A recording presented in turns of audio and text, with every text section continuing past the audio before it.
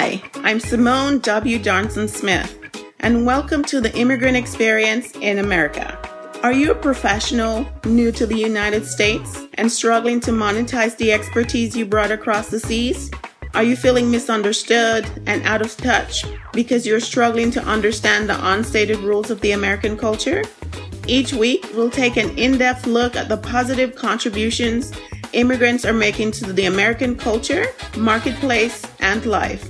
Our intention is to serve as a bridge from your culture to the American culture, giving you a roadmap of tools and the language to understand the unstated rules of the American culture. Let's get started. Hello, listeners, and thank you for joining us again on another episode of the Immigrant Experience in America, where we amplify and humanize the experiences of immigrants living in the United States and around the world. I'm very happy to bring to you today another interesting guest. His name is Dr. Reginald Fraction. Welcome to the show. Thank you, Simone. Can you tell us a bit about your heritage, where your family's from? What's your immigrant story? Well, I don't think it's a straight line immigrant story. I grew up in Trinidad. I'm the only one of my siblings. There's nine of us. I was the only one that was born outside of Trinidad. So I was born in the U.S., but at a very young age, my mother actually sent me back to Trinidad. So I grew up with, all my brothers and sisters. And it wasn't until I was about, in my early 20s that I leave Trinidad. The path that I took, it's just like really kind of a weird one, I guess. But I've had an opportunity to do a lot of different things, since leaving. It's one of those things, I guess now, later in life, you look back and you have this desire to really kind of nail down your roots, and you see the limitations that it has. I think a lot of people of African descent have the same sort of challenge. The story that I've had is that I know my great grandparents. I don't know how they ended up in Trinidad, but I know my great grandfather was one of four brothers that somehow ended up in sort of a rural part of Trinidad called Toco. And that's, like the family sort of, origin, at least on my father's side. And so you try to go back and look and see, well, how did they end up in Trinidad? And that's kind of a dead end, So I think a lot of people have that, experience. Best that I know is that somehow they were either recently freed or came from one of the French Guyana, one of the Caribbean slaveholding countries, and ended up in Trinidad. So yeah. My dad, grew up in this rural area. So when he talked about the tough days, you kind of go, wow, So, but the only one outside, all my brothers and sisters are still, in Trinidad. And, that's kind of the start of it. Like I said, I came back to the United States in my early 20s. So, that's been an interesting journey. Thanks for sharing. I wonder, what is life like in Trinidad? What was it like for you growing up? Interesting. When I think back of growing up in Trinidad, I mean, I only have like really kind of fond memories of it. Obviously, all my early schooling was there. In sort of hindsight, I don't know if I was that keen on school back then. I mean, I went, like I said, I'm 8 of 9 kids. All my older brothers and sisters, there's one person after me, and so you kind of went to school. You kind of did what you were supposed to. Carnival is a big part of the Trinidad culture, so you're always looking forward to that. The holidays are always something else. It's an experience. You have, I guess it would be the Spanish version of Christmas caroling. They call parang, so you're look forward to that at Christmas time. And I think one of the big things that I find about Trinidad, and I think I'm most appreciative of, I think there's an embracing of different cultures and religions. I mean, growing up, I had friends that were Muslim, Hindu, Christian, and you celebrated all the holidays. You were invited to their houses, and things like that. And I think, once I moved to the US, it's something that sort of really stuck with me because there's not a lot of hang-ups or this conflict that, you often see with people of, different ethnicities or religions and things like that. I mean, I'm not saying Trinidad is without its problems, but I think I'm really, really appreciative of that I grew up in a space where you valued other people and their, their backgrounds. The food is so diverse, I think, because when you look at the culture, I mean, obviously Trinidad has a large East Indian population. So you find that there's a lot of curries. There's a strong Spanish heritage. So you find, there's, dishes that they have. The equivalent would be like almost like a, tamales or something like that. They call, pastel. It has like meats and stuff in it, or there's one that's called pay meats, still made with that sort of, cornmeal base. So one's sort of sweet, one's, on the other side. There's beaches. I don't think there's a bad beach in Trinidad. I know as a kid, I deliberately, I was raised Catholic. So you'd go to church on Saturday evening. So you had your Saturday night free, and then you didn't have to wake up that early Sunday morning. After church, you get together with your friends and go, hey, what are you doing? And it's like, hey, let's go. And you camp on the beach, you spend the night, then, you go home in the morning. So I don't think, there's beaches. I think I can probably get to any beach in Trinidad probably in about an hour, 2 hours, So, yeah, there were always, organized, outings that you take, you go to a beach somewhere. And I think that's how a lot of people spend not only beaches, but there's like some rivers and stuff that you can go to. And you can go hiking. We'd hike over the northern, mountain range to get over to like one of the most popular beaches called Maracas or Las Cuevas. So you'd hike over. It was a normal thing to do.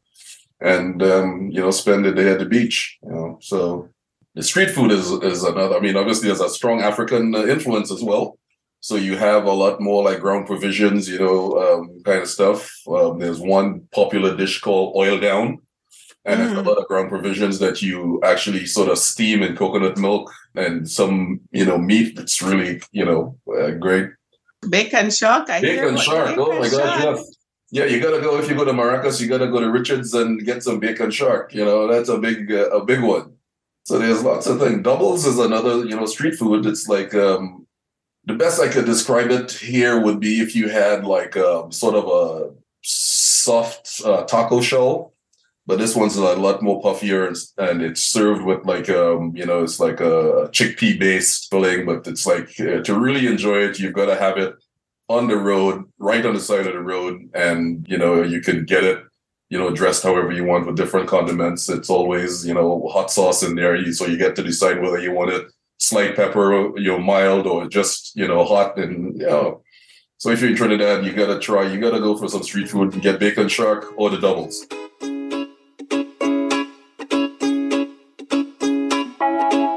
Right. I've heard those names before. And I guess the Indian influence and the African influence is very strong on the food is what the impression that I'm getting. So, but thanks for sharing that. So then at what point did you get back to the US and started your professional life?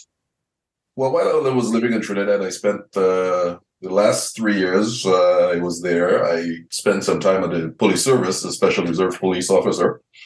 And I got to a point where I think I developed an appreciation for furthering my education. And so I decided that's what I wanted to do. And one way that I decided that I was going to do that, because I was born in the U.S. and I had U.S. citizenship, I enlisted in the U.S. Army. I was trained as a combat communication specialist. I spent most of my time. I went to school, basic, training, went to my advanced individual training for communications and Army Signal School. I decided I wanted to be a little bit crazy, so I became a paratrooper. I went to, jump school for a little bit. And then I was stationed on Fort Bragg for the next 3+ years.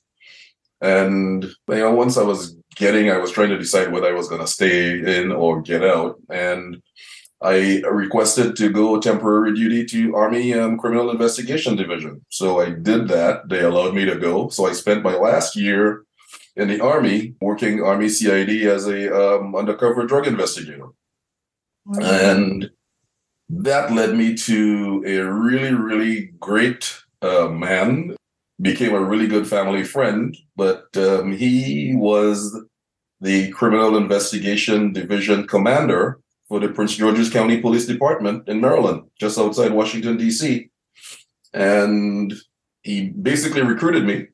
And I ended up serving, 10 and a half years with Prince George's County Police Department. That led me, again, I finished my bachelor's degree while I was, in the police department. I would go to the nights. I started going back to school when I was in the Army in Fort Bragg. I went to Fayetteville State while I was there taking night classes just to try to work towards my bachelor's. I continued once I got to Maryland, went to Bowie State University, completed my bachelor's, I guess, total in about 7 years. And then 1996, Johns Hopkins University had a program called the Police Executive Leadership Program. I applied, I was accepted, and I ended up with a 2-year master's degree in management and leadership. And I stayed on to the department for another couple years. I think I made, sergeant pretty, quickly. I think in 8 years, I was promoted to sergeant. I ran the community policing, unit for a while. I ran a patrol squad for a while. But most of my time I spent as a robbery detective in the criminal investigation division. And then one day I decided, I wanted to do something different. So I left. I worked for a defense contractor not too far from where I lived, and ended up back at the police department. Interestingly enough, community policing was still a big issue, and they were now putting, computer technology into police cars. And so I ended up working on that project for a while, and that kind of led me to start my own business. And then in 2010, my wife worked for a international financial institution, and I ended up in Hong Kong. And I think that's where my life, really kind of changed, because while I was there, one night, this woman, rang my doorbell. It turns out she was the domestic migrant worker that worked across the hall. And she was in tears because she was hungry. And that led me to start sort of researching the laws in Hong Kong about domestic workers, what were their working hours, what their pay was supposed to be, and all these things. And I started to see these glaring gaps in sort of protection that was afforded to these workers. One of the first things I noticed when I got to Hong Kong, it was on a Sunday. Mm-hmm. All these workers, it's their day off, and they're allowed to occupy any public space. And so literally, they're sitting in every open space, walkways, parks. It's just thousands and thousands of people, mostly women, on their day off because they're required to live in with their employer. So to really get a rest day, they have to leave the house. If they stay in, they're going to be forced to work at some point. So I thought while I was, researching these laws, I came across this organization. It was part of the community outreach program at the cathedral in central Hong Kong. And I thought, I'll probably volunteer, 1 or 2 days a week. I was familiar with the legal system. It's not, that different from Trinidad, both being, former British colonies. So the legal system is, pretty similar. And so I thought, I'd volunteer a couple of days during the week. And I got hooked. I ended up going every day for almost, 3 years. And, when I left, that's when I decided, I'm going to do my PhD and I'm going to do it in law. Because I thought, if there's some way that I can contribute to making a little bit of difference in the experience that these folks are having, then, I was obligated to do it. So yeah, that led me down this whole path about, a lot of human rights training, a lot of human rights. I went all over. Every topic that I could think of related to human rights, I went at least, for years. I ended up going back to Hong Kong and doing my field work for my PhD. And I actually looked at how, governments, what the obligations of government in protecting, in this instance, migrant workers, but literally any vulnerable group. When I look back, other than the police department, I think, doing a human trafficking work in Hong Kong is the second most rewarding thing that I've done. Every day that I left the office, I knew what I did for that day. And that's kind of compelling that you can, at least one person at a time, you can have at least some small impact about their experience and sometimes their future, I think the biggest thing to take away is that I got to see, because I had the opportunity, I had clients, or previous clients that you help. I had the chance one day to go to Indonesia and visit one of the old clients, and you get there, and it just brings the point home that Hong Kong is the legal system and the civil system is really tilted towards alternative dispute resolution, negotiation, and a lot of times I think it's a really unfair process. And you get to see that every dollar that is left on the table for a migrant worker is a window that doesn't get put into their home, or something that they have to go without, because most of them are traveling because they want to improve their condition in their home country. You look at this woman, a year, 2 years later, and she says, "I feel cheated."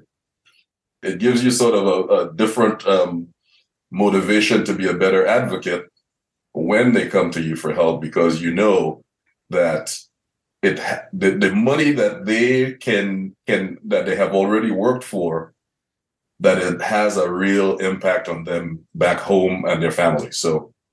And so how long were you in Hong Kong? How long were you there doing that? So I got to Hong Kong in January of 2010 and left Hong Kong in September, October of 2012. Well, I left in 12, but I continued to go back through 2013, a little bit in 2014, but I was back in school at the time. And in 2015, I went back. I did my field work there, so I spent almost the entire year. Yeah. And then in 2018, I went back on a contract, so I was there 2018 through 2019. So I spent a good bit of time, in Hong Kong. But I was going back and forth at the time because once I got back from Hong Kong, I ended up in London. So I was going back and forth from London to Hong Kong. Yeah. So right. Yeah. But, okay. And where did you get your PhD? I'm sorry if I missed it. Oh no. Well, I didn't answer that question. Yeah. So after I left Hong Kong, I was back in the US for a couple of months. I was already committed to doing my PhD.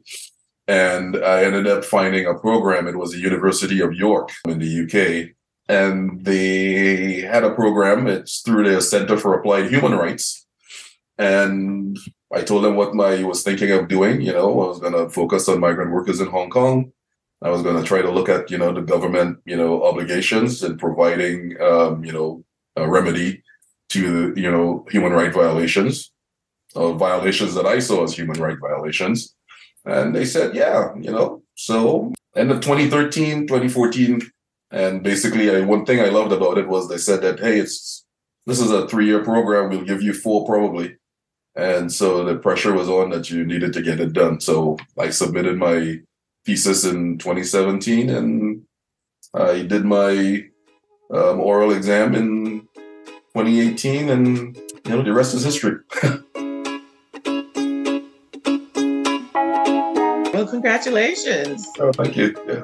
But yeah, that was a good, it's kind of interesting because after I got back to Hong Kong, even having at that time worked with, migrant workers for, since, I'd say 2011, the experience was just still informative, I guess, because there are things that you think you know, and then you really, really get into a lot of different interviews and you kind of realize, wow, there's just some little nuances that you pick up, and it really kind of shapes, the way you think. And interestingly, it's not just, about migrant workers. I think when you sort of apply the underlying principles more broadly, you can see how either government policy or lack of policy really impacts vulnerable populations. So you can apply it to any, group that you consider at risk or disadvantage.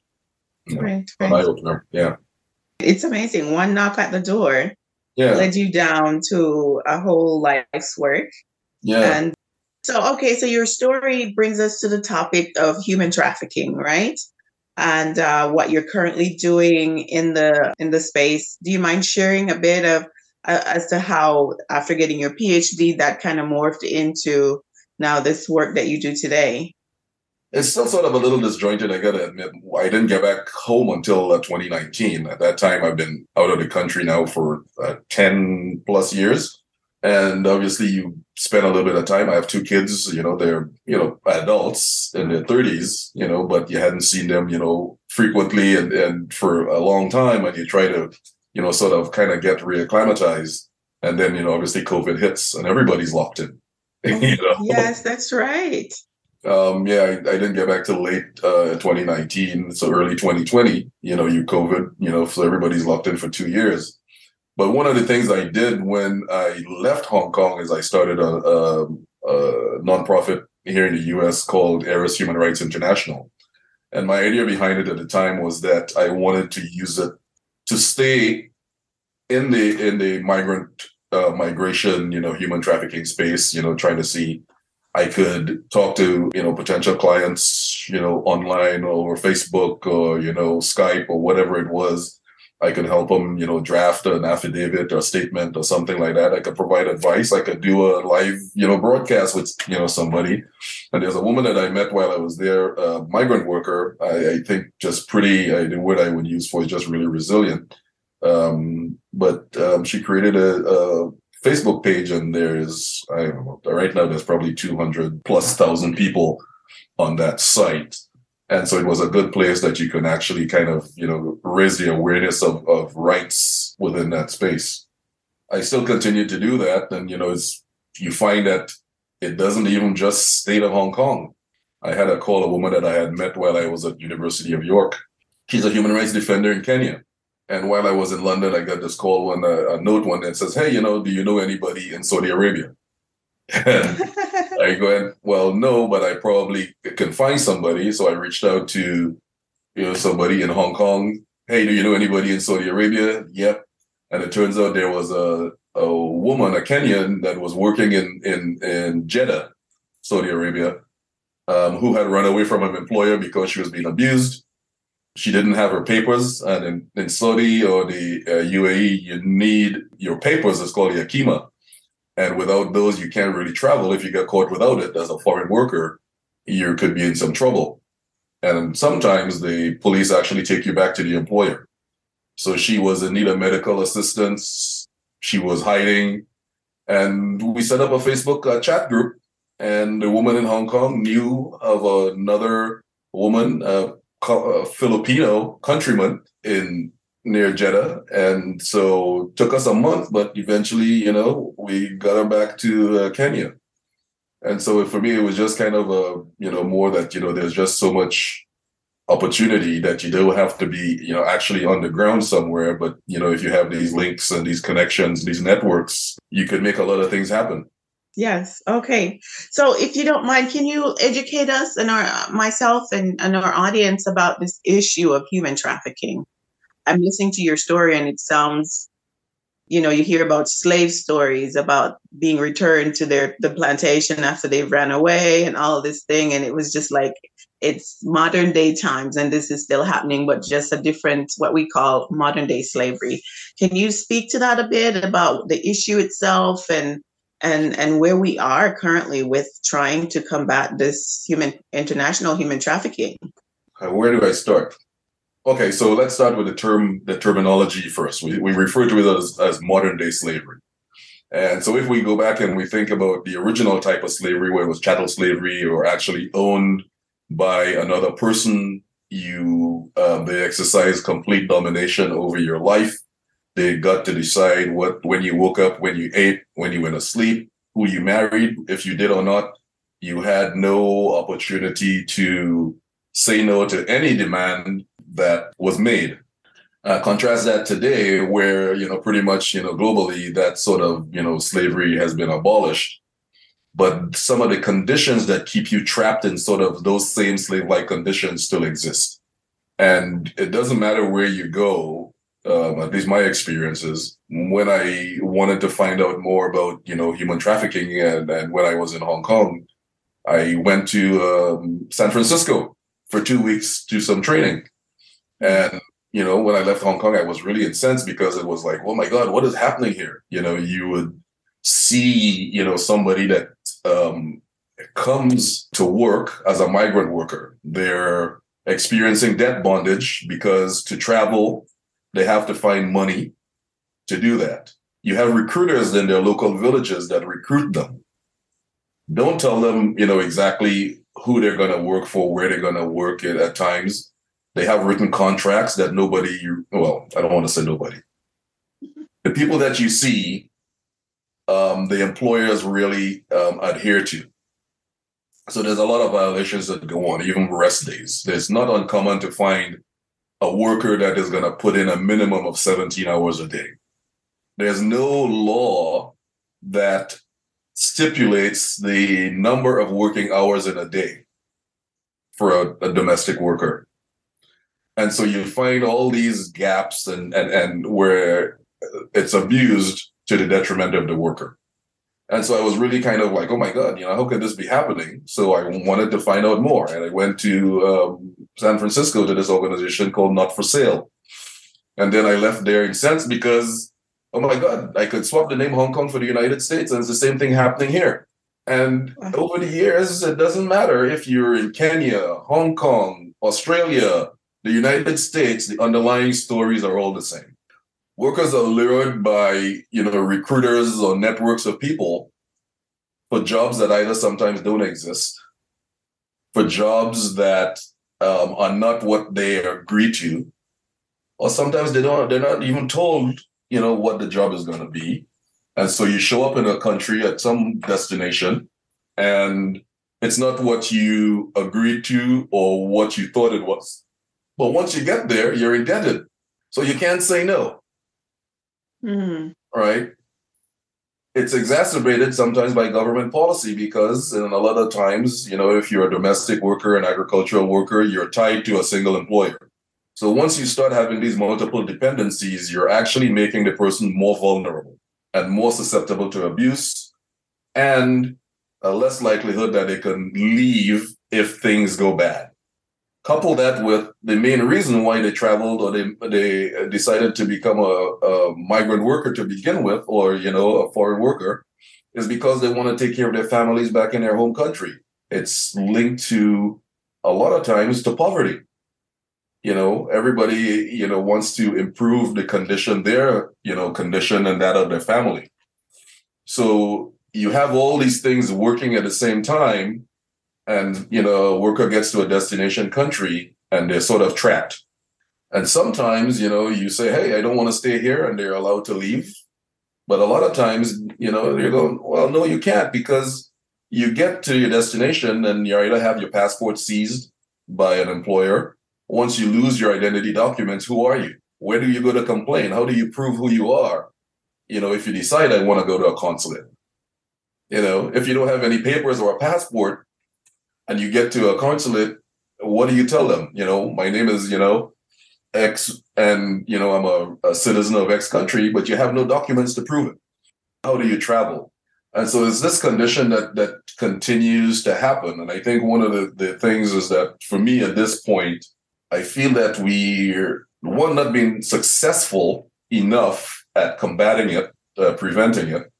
I think in 2010, 2011, when I started looking at trafficking, human trafficking was the third most profitable organized or transnational organized crime behind arms trafficking and drug trafficking.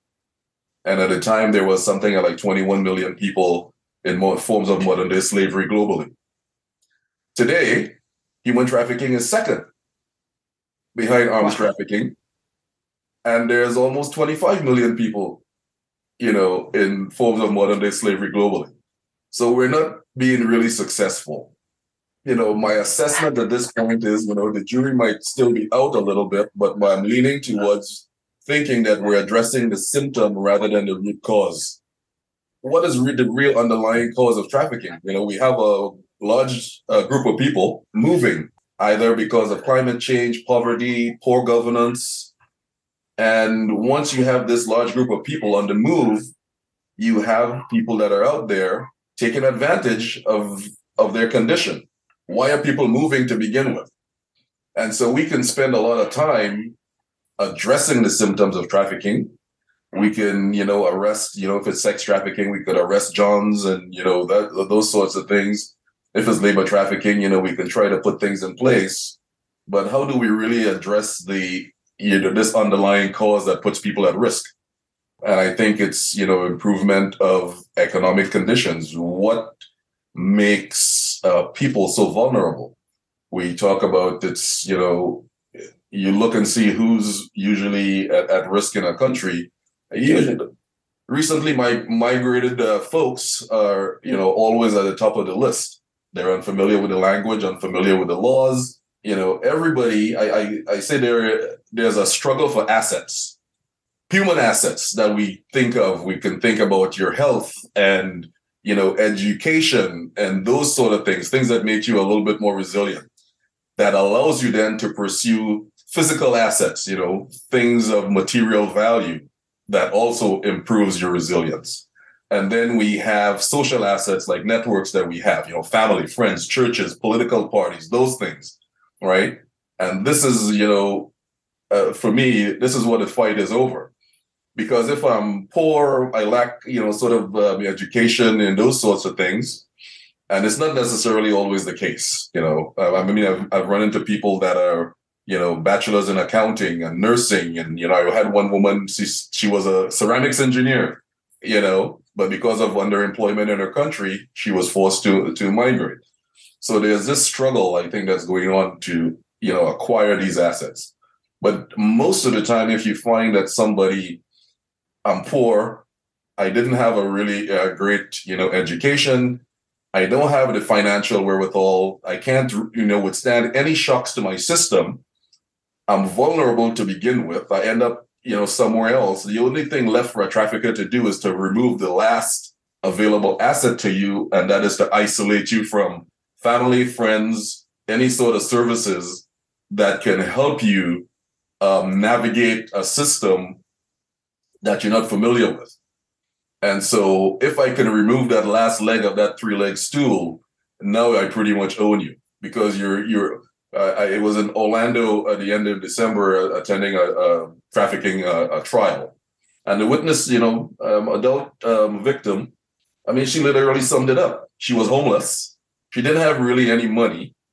She was a drug user, and she was willingly engaging in prostitution. And once this guy picked her up, kept her, I gotta say one thing, the guy was acquitted, but her story was that for about 8 weeks, he kept her on a truck. But when they asked her, well, why, she says, where was I gonna go? What are my options? Because once they take control of you and you have no network that you can rely on to help you get out, you're really trapped.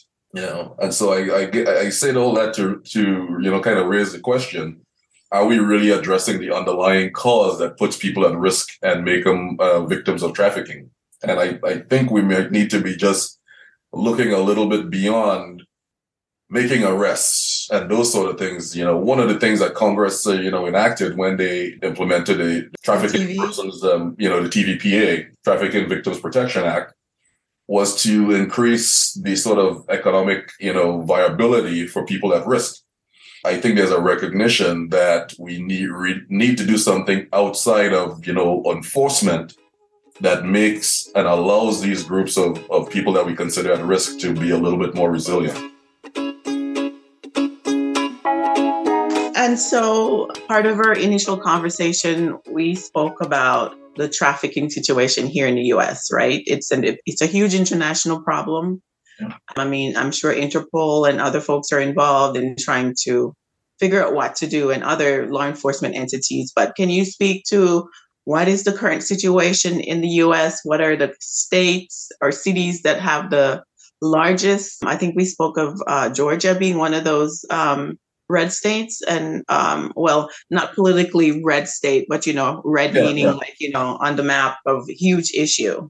Yeah. So off the top of my head, I don't think I can name it, but I know Georgia is globally is the second in terms of child sex trafficking. Top states, Florida is a really big one as a city. Orlando is a big one. Ohio is a big one. I think the cities on the West Coast. And I think there's really a lack of understanding or awareness about trafficking. So the TVPA, the Trafficking Victims Protection Act, is the domestic implementation of an international convention. So there's the International Convention on Transnational Organized Crime. As part of that convention, there's an additional, they call a protocol, which is like an addendum to that convention. It's commonly called the Palermo Protocol only because it was enacted in Palermo, Italy. But it's the convention to suppress trafficking in persons, particularly women and children. And so because the United States is a party to that, the TVPA is the domestic implementation of that obligation. The thing is that the protocol, it states that at a minimum, it will cover sex trafficking and labor trafficking, or trafficking for forced labor. And literally, I think that's what the TVPA did, just the bare minimum standard, because when we look at the TVPA, it basically covers sex and labor. And I think that's one of the big misunderstandings, because I try to tell every chance I get that we have to think of trafficking as an umbrella. It happens in three sort of dimensions. The act, what do you do? So it's a recruitment, transportation, that sort of stuff. The means, how did you do it? Force, fear, threat of force, abuse of power, abuse of position of vulnerability. And then for what purpose is the last stage. And the purpose is the form of exploitation. So it's always you're trafficked for some form of exploitation. You can traffic for sexual exploitation. You can be trafficked for forced labor. In a lot of countries, you may have kids that are being trafficked for child brides. So you can be trafficked for that. In some countries, you're organ harvesting. So you can be trafficked for. And I think when we think about, the legal framework that we put in place to address the human trafficking issue, we've really been too narrowly focused. There's a case that is commonly, I would say one of the landmark cases that talks about trafficking and the issue of coercion in trafficking situations, and it's United States v. Kaminsky. One of the main arguments in that case was that the Kaminskys were convicted of involuntary servitude. But at the time, the law simply indicated that it could only be for threats or legal process. So if you were threatened that you were going to be for some legal action to get you to perform, that was against the law, or if you were physically restrained, right? And because it was so narrow, the Kaminskys argued that because it wasn't a legal process or they weren't actually physically harmed, that they shouldn't have been found guilty. There were other reasons why they were, but one of the main things that came out from the Supreme Court, looking at that case, was that coercion can involve non-violent forms. And so Congress was then required to go back and change the law, and they changed it to include serious harm. And, so those are the sort of things that came out of it. And so if we're thinking that we want to have, sort of broad legislation to cover victims of trafficking, we have to sort of predict what communities, individuals, or groups are at risk, what are they at risk for, and ensure that the legislation or the legal frameworks that we're putting in place are broad enough to cover them. And all it may take right now is just to add some language that instead of saying that, it's a transportation, harboring, whatever it is, to include, sex and labor, it could just mean and other forms of exploitation, And so why not, make it broad enough that, you can cover as many forms of trafficking as you can. I did some training a couple of years ago, and it was for the National Sheriff's Association. It was their winter conference. And I remember talking to a sheriff from North Carolina. And I asked him about labor trafficking, and he goes, no, that doesn't happen here. That's the West Coast. We have this misunderstanding about what, trafficking, let's say, for forced laborers. When I was a robbery detective in Prince George's County, the call initially went out as a check on the welfare. Guy owned a Chinese restaurant. He got a call from persons unknown, said they had his mother. They wanted X number of dollars. And so once the officers got there, sure enough, the mother was tied up in the kitchen. I got called as the detective, the robbery detective, because now it's escalated to a home invasion. And I remember going into the basement, and there were 7 bunk beds in the basement. Mm. So they were housing at least 14 people there. And so these things are happening right in the smack of your neighborhood, and you're unaware of it. And one of the main things, again, you're isolating these victims. They're working long hours. They can't go anywhere else. They can't work anywhere else, I mean, who's checking to see who's living in the house or, what? And then this happened a few weeks later. It happened to another person who owned another restaurant. And then other, officers or other detectives got involved. And it turned out with the help of the FBI, we were able to determine that these folks were being, brought in from China on the West Coast and then being sort of shipped along the East Coast.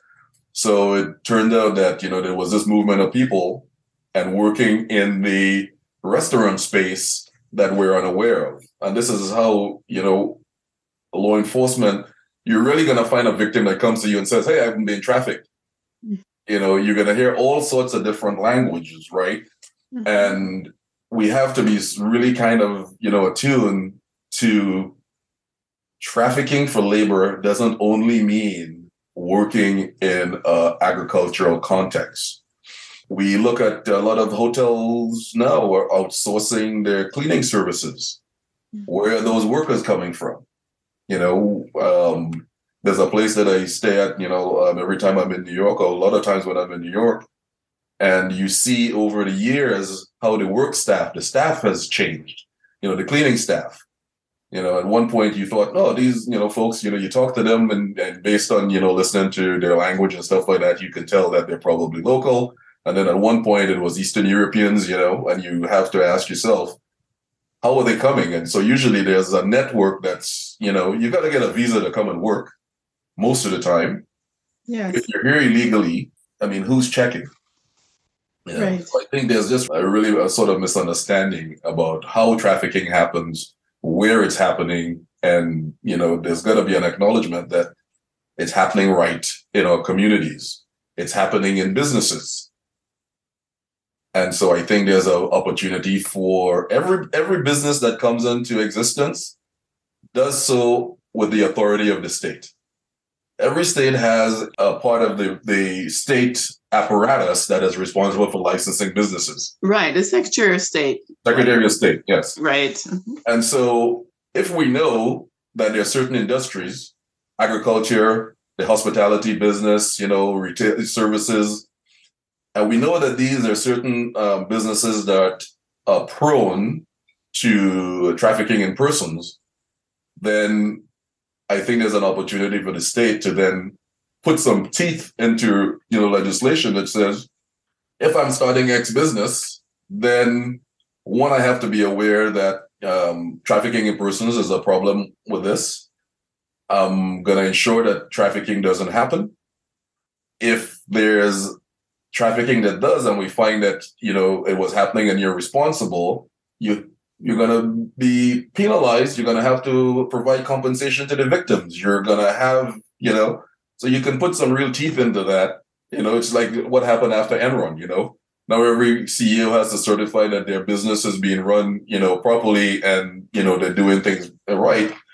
But you don't do that with a lot of, other businesses. So I think there's an opportunity for more state regulation of a lot of businesses that are prone to these types of violations. So we need to be doing there's a whole lot of different moving parts. Education is also a big one. I think a lot of times when you think about who's at risk of trafficking, you always think that it's some foreign worker that is here illegally, and it's not necessarily the case. So we need to also start thinking, communication. How do we talk about trafficking, and particularly sex trafficking? And the last thing, I feel like I'm talking a lot, but the last thing is, there's a big push now when we talk a lot about, victim-centered trauma-informed services, It's a big word, a lot of words. Yes. But what does that really mean?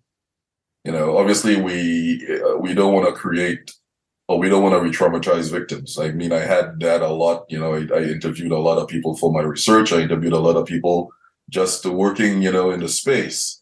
And you always try to, be empathetic and, go slowly and try to, empower people to sort of tell you their stories. I don't think there's a way that you could not re-traumatize a victim of trafficking. And I say the word victim, I know that a lot of people go, oh, no, it's survivors. I use the word victims because when I think about trafficking, I think about the criminal justice system, and the criminal justice system is set up to vindicate the rights of victims. Right. So that's the only reason why I use victims instead of survivors, right? Yes. We really got to look at, how we're doing it. Again, the criminal justice system is set up that it's confrontational. A victim has to come forward and tell you exactly what happened to them in detail to be, effectively prosecuted. And so if we're going to need that sort of detail, sometimes it's a slow process, but how much say does a victim really have? Because it's required international level as well as domestic level. One of the obligations is we prosecute, the perpetrators of this offense. So to really have an effective prosecution, the victim has to be involved. They have to tell their story, and that story will always cause a sort of re-traumatization. So we've got to make sure that we have things in place to make sure that their, mental health needs are being met. Right. And not only that, but to have them to be an effective participant and an effective witness, we've got to make sure that there's a host of other needs are met before we can really, present any evidence. If they're not housed properly, we've got to make sure that they're not, homeless or in the streets. We've got to make sure that they have mental access to, medical care, the counseling, all a host of things. And all these things have to be set up beforehand before we can say whether we're taking, care of a victim. I learned that firsthand. Yes. When I was in Hong Kong, I've talked about it so much that a friend called me one Saturday morning and said, hey, man, I was at this bar last night and I was solicited by this woman. She looked like she was scared, and I ended up talking to her. And she said that, she was doing this against her will. And I told her I knew somebody that might be able to help. So she gave me her number. So he gave me the woman's number. And at the time, I thought, it's Saturday.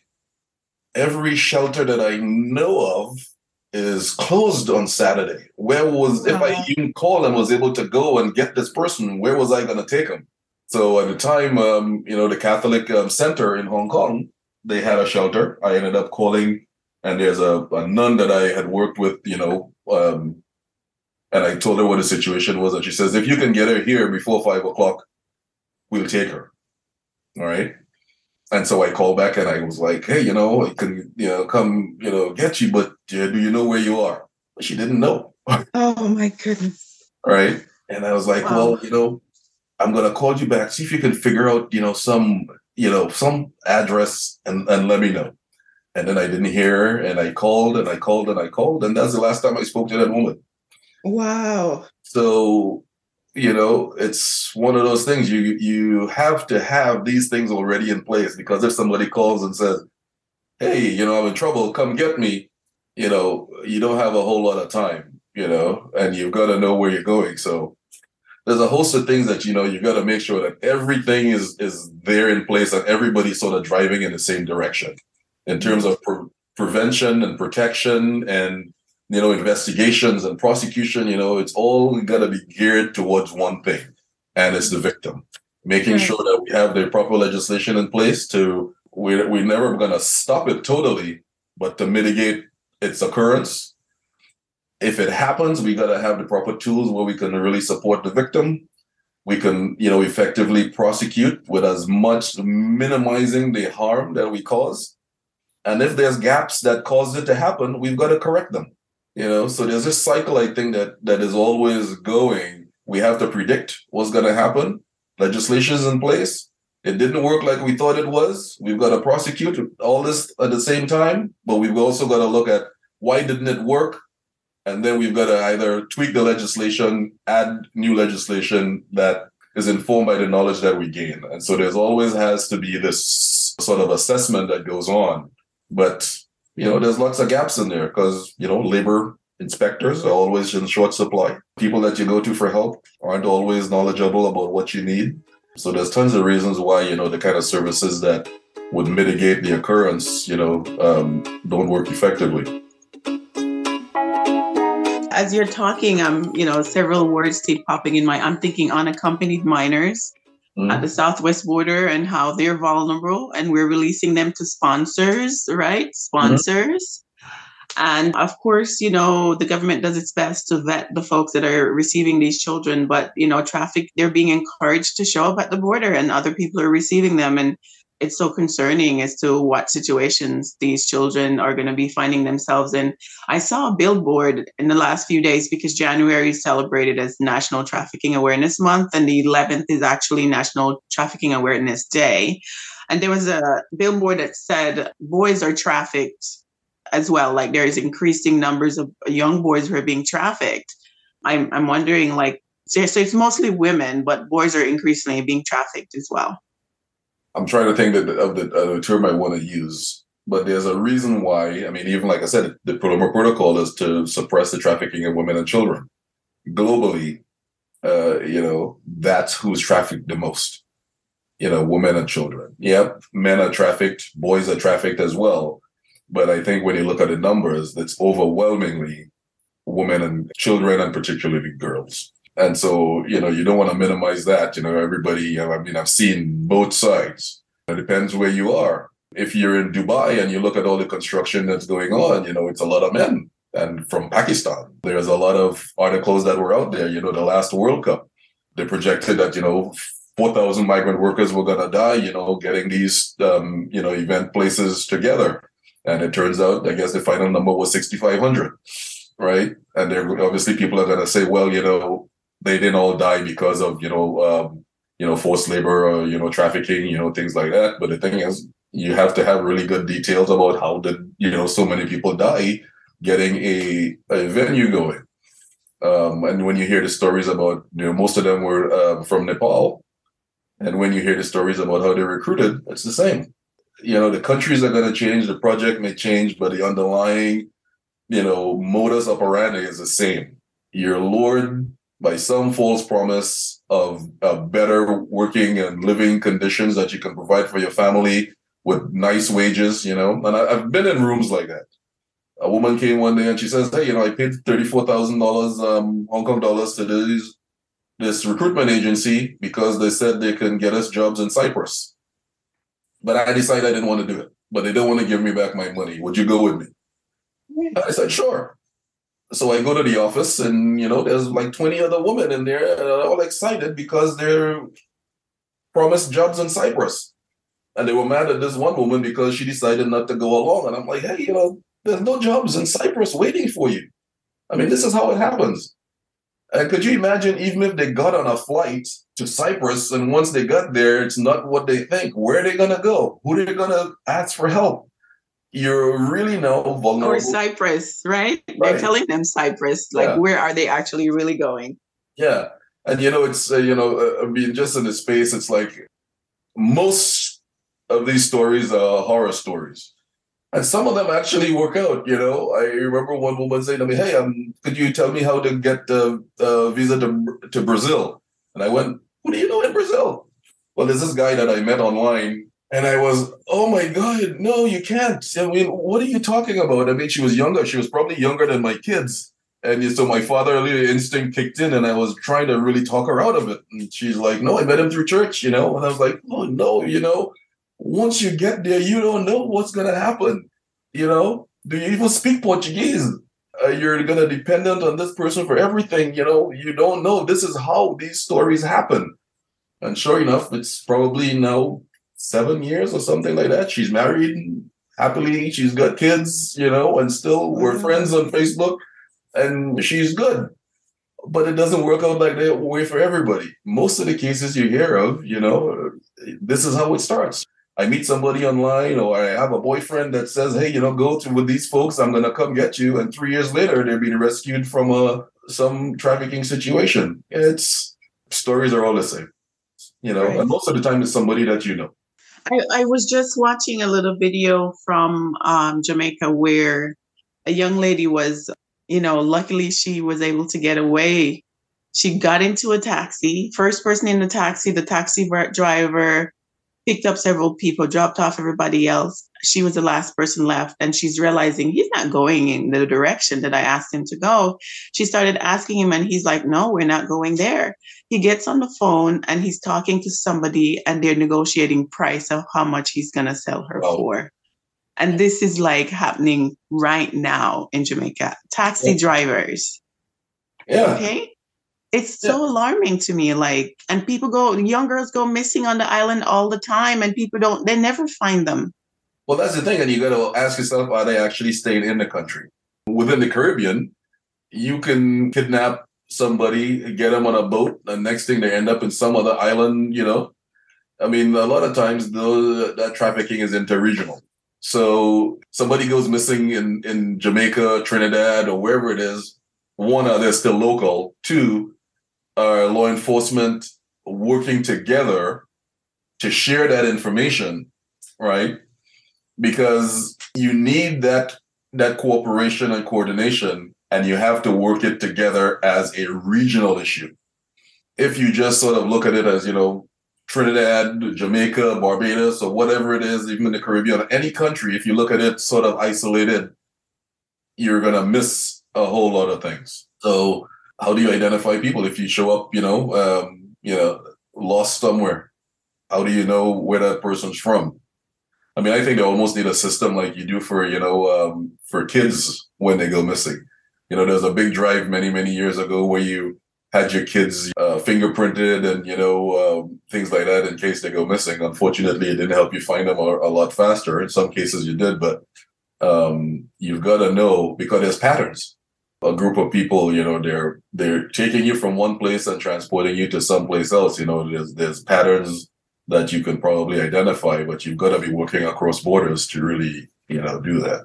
Yeah. Right. Yes. Collaboration with law enforcement all across the globe to combat this thing. Wow. I'm quite concerned. And so I'm so happy that we were able to discuss this in depth today. It's interesting, right? Because you were raised in Trinidad, but you were born in the US. Mm-hmm. You still do have a Trini accent. You really do after all these years, right? So I wonder, do you identify as Trini or American Trini or Trinidadian American? And what was that experience like over the years, like navigating, your identity and living in in this country? It's funny. I don't think I spend a lot of, obviously, it's weird. I got that question asked a lot, where's home? So if you think about it, I spent my first 23 years in Trinidad.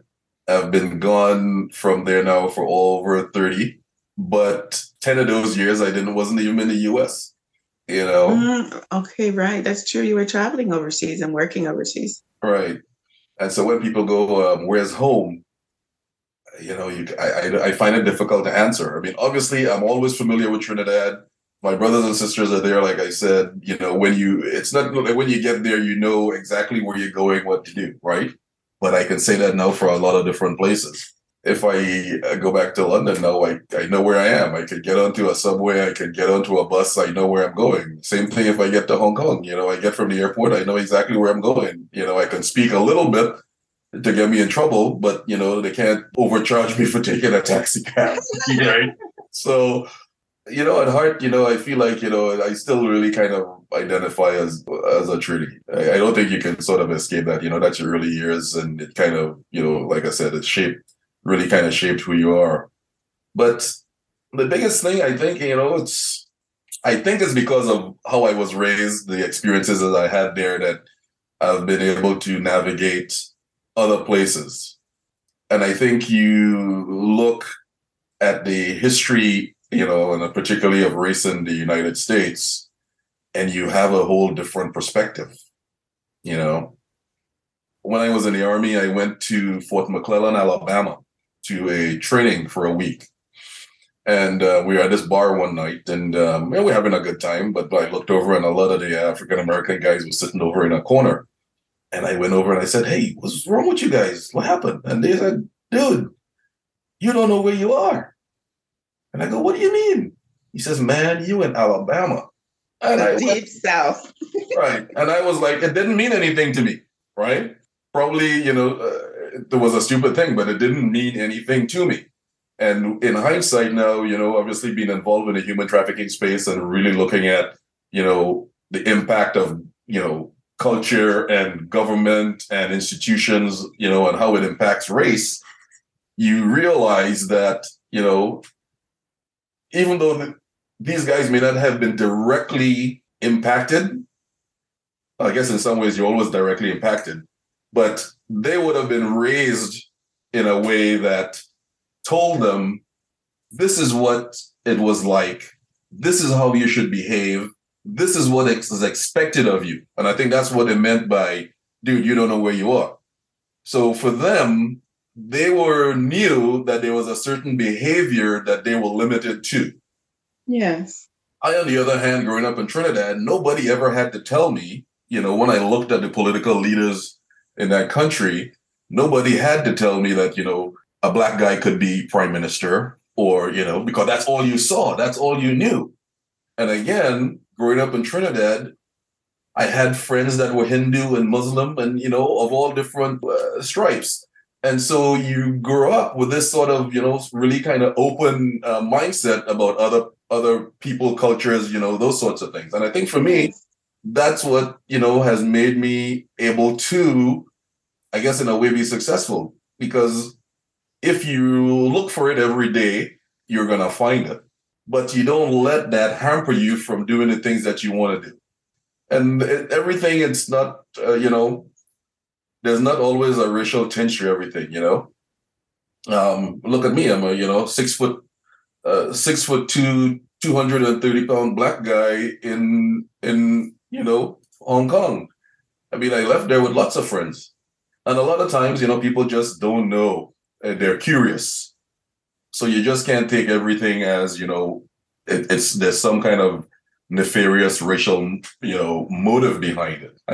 When I was there, I spent a lot of times in the Philippines and Indonesia. I traveled to Vietnam. I don't think there's any place that I'd ever gone to where I went, oh, I feel uncomfortable. I think it's just my mindset, right? That you get to sort of dictate the pace about how people respond to you. And obviously, I'm not saying that I haven't had, bad experiences, but I think I've enjoyed the time that I've been able to travel the places I've been to. I did a lot. Like I said, when I started to do my human trafficking work, my human rights work, been to Brussels and Vienna and Italy and all these places that you go, wow. So I think, growing up in Trinidad really kind of gave me a foundation that allowed me to be who I am, as free as I am. And I approach it as, I'm going to be really, nice, cordial, respectful to everybody until they're not. Right. Reciprocate. I completely agree with you. That was indeed I was quite naive about certain things that I was supposed to know about, in quotes, that they were in conversation we had growing up, and it wasn't an issue until I had to learn. And now I feel that it's in my psyche and it's in my thoughts. And so then it affects your energy and, energy you're putting out to the world and what you're attracting. And so it's very important to be aware of, what you're dwelling on and, and so forth. So I get your point. I completely get that. But you feel it a lot differently depending where you are. Yes, I agree with you. I agree. I understand that folks who've been here in this country, they were harsh circumstances that they were born and raised in, and over the decades, they haven't had a reprieve to experience anything else. So that's their exposure. That's what they know, and so they've learned to protect themselves and to operate and behave a certain way because that's the environment they were in. So I also empathize with that too. Yeah. So, interestingly enough, working with migrant workers and doing my field work, it really forced me to look at other things. You see these connections that you didn't even realize that were there, So I was talking to this woman one day and we were talking just simply about her day off, right? And she was like, yeah, I get to decide, when I come back. And as the conversation went on, I said, well, what would your employer do if you came back late? She thought about it for a really, really long time, and I could see the gears turning, and then like her, face, her expression really changed, and she said these words. At that point, it really clicked for me. And she Mm. said to me, I guess I'm not as free as I thought. Mm. It had a lot of implications because the discussion started off with her basically having the autonomy to make these decisions on her own. And it ended with this realization that she realizes that she didn't, but she thought she did. Yes. So there's some psychological process that goes on where you feel you have a lot more agency than you did. And so I started to think, well, how was this showing on? I mean, this was about at the time about the 30, I had interviewed 30 something other people. And so I went back to my first interview and I started to go over it again. And when I started to read through, this common thread started coming. It reminded me of being a police officer going to domestic violence calls. And this trade-off that people make for peace of mind, to get along, and so I started to kind of take this a little bit further. If you start looking at this sort of imbalance of power in a relationship and this sort of silent struggle for control, once you apply that to the greater society, you start looking at things a whole lot differently, And so for me, just doing that exercise, because if you think about it and you apply it, let's just say to the African American community in the United States, you spend 200 plus years being denied certain, rights. And even though you said, or you were told that there's this equality in treatment, and you're denied it at every step in the legislative process, in the corporate space, in the educational space, you're subjected to all forms of violence, and these folks did it with impunity. Yes. People growing up on the other side, even, it was the same thing. It takes me back to my guys in Alabama, right? Not only were you expected to behave in a certain way, you were expected to accept a certain form of treatment. And the people that were growing up on the other side, they could look and tell, well, who in my community has power? Who within the community, is respected and who's not? Mm-hmm. And now we talk about implicit bias, but at one point it was explicit. We don't realize we say implicit now because it has become so ingrained in our society and culture, that we now kind of go, oh, that was just second nature and it's not really, so how do we deal with it? We want everybody now to have implicit bias training. So then you start asking yourself, how does that community, what kind of coping mechanisms did that community develop to cope with this treatment? And it may extend into all different areas, which came first, did the policy come first or did behavior come first, right? Was the behavior in response to some harsh policy? So once you really start looking at it, this sort of broad concept about how people react to certain oppressors, it's interesting. Yes, and this is a conversation we could carry on and for a bit longer, but I want to be respectful of your time. So I wonder if if there's any advice in particular that you may have for whether it's migrants who are here who might be listening, immigrants, expats coming into the United States, or even moving to some other country around the world, about how to survive, how to thrive, how to keep themselves out of the trafficking ring. That's a toughie. I feel like I was sort of fortunate. The people that I've run into that helped me. But one thing I would say, you can't be afraid to ask for help. Don't be passive. Don't be shy. Don't suffer in silence, I guess.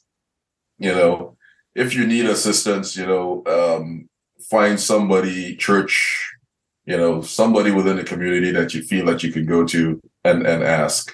Because I think that's one of the reasons why a lot of people end up, in a worse situation, is because they're either feel ashamed, fearful. The alternative is worse. You have to, one, ask somebody for help.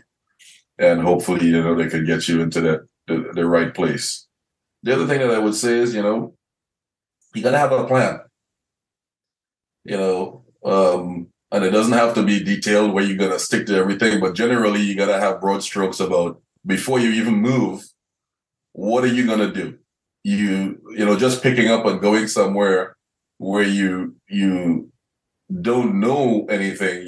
When I decided to move to the US, I had friends that were already here. I reached out to them. You had a place that you could go, you could sleep, you can, kind of get your way around. I knew what I was going to do or what I wanted to do. It probably wasn't what I wanted to do, for the rest of my life, but it was that small step that I go, okay, fine, I'm going to go from this place to this place. And then you sort of build from there. Education was one of the things I wanted to pursue, and I was able to do that. That was kind of one of the main things on my plan was to continue, the educational path. So you gotta reach out and have at least a network of people. You're gonna be unfamiliar with the laws and the ways and the customs and things like that. But the one thing you can rely on at least is to reach out to somebody within the community that you're gonna go that can sort of help you navigate the system.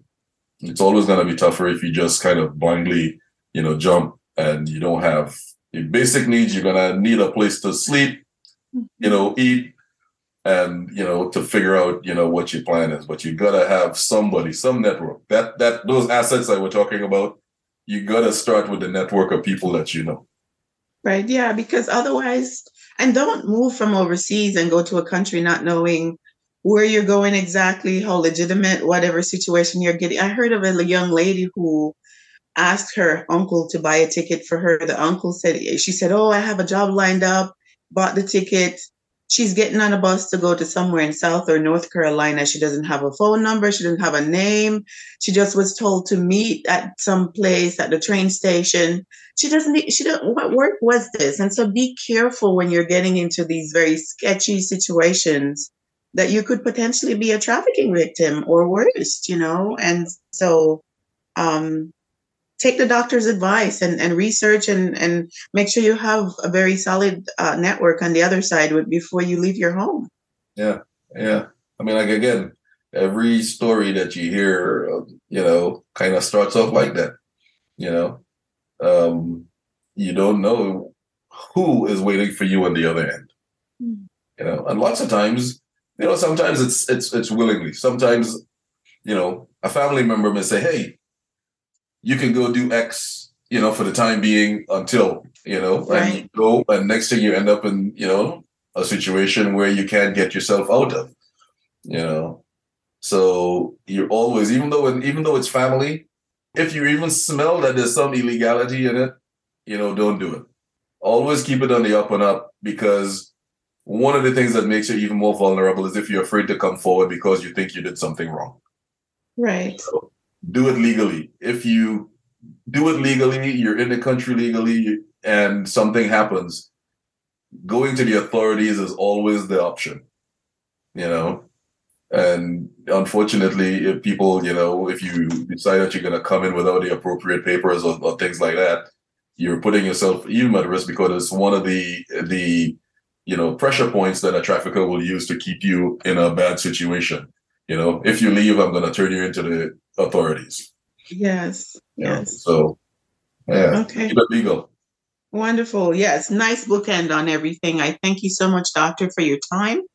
It's been quite informational. I've learned a lot listening to your stories, and quite sobering just how serious the issue is and how the numbers are increasing. And oh my goodness, it seems to heading to be like perhaps the number one issue if we don't really move with legislation and other actions to kind of curb this. Yeah. Well, thank you so much. I mean, I'm always happy to share, my experiences on the topic, because I think it's really important thing to really, try to put an end to. Yeah. Thank you. Thank you for your work. All the very best to you. Much success. Thank you for your time on the show today. Yeah, sure. Thank you.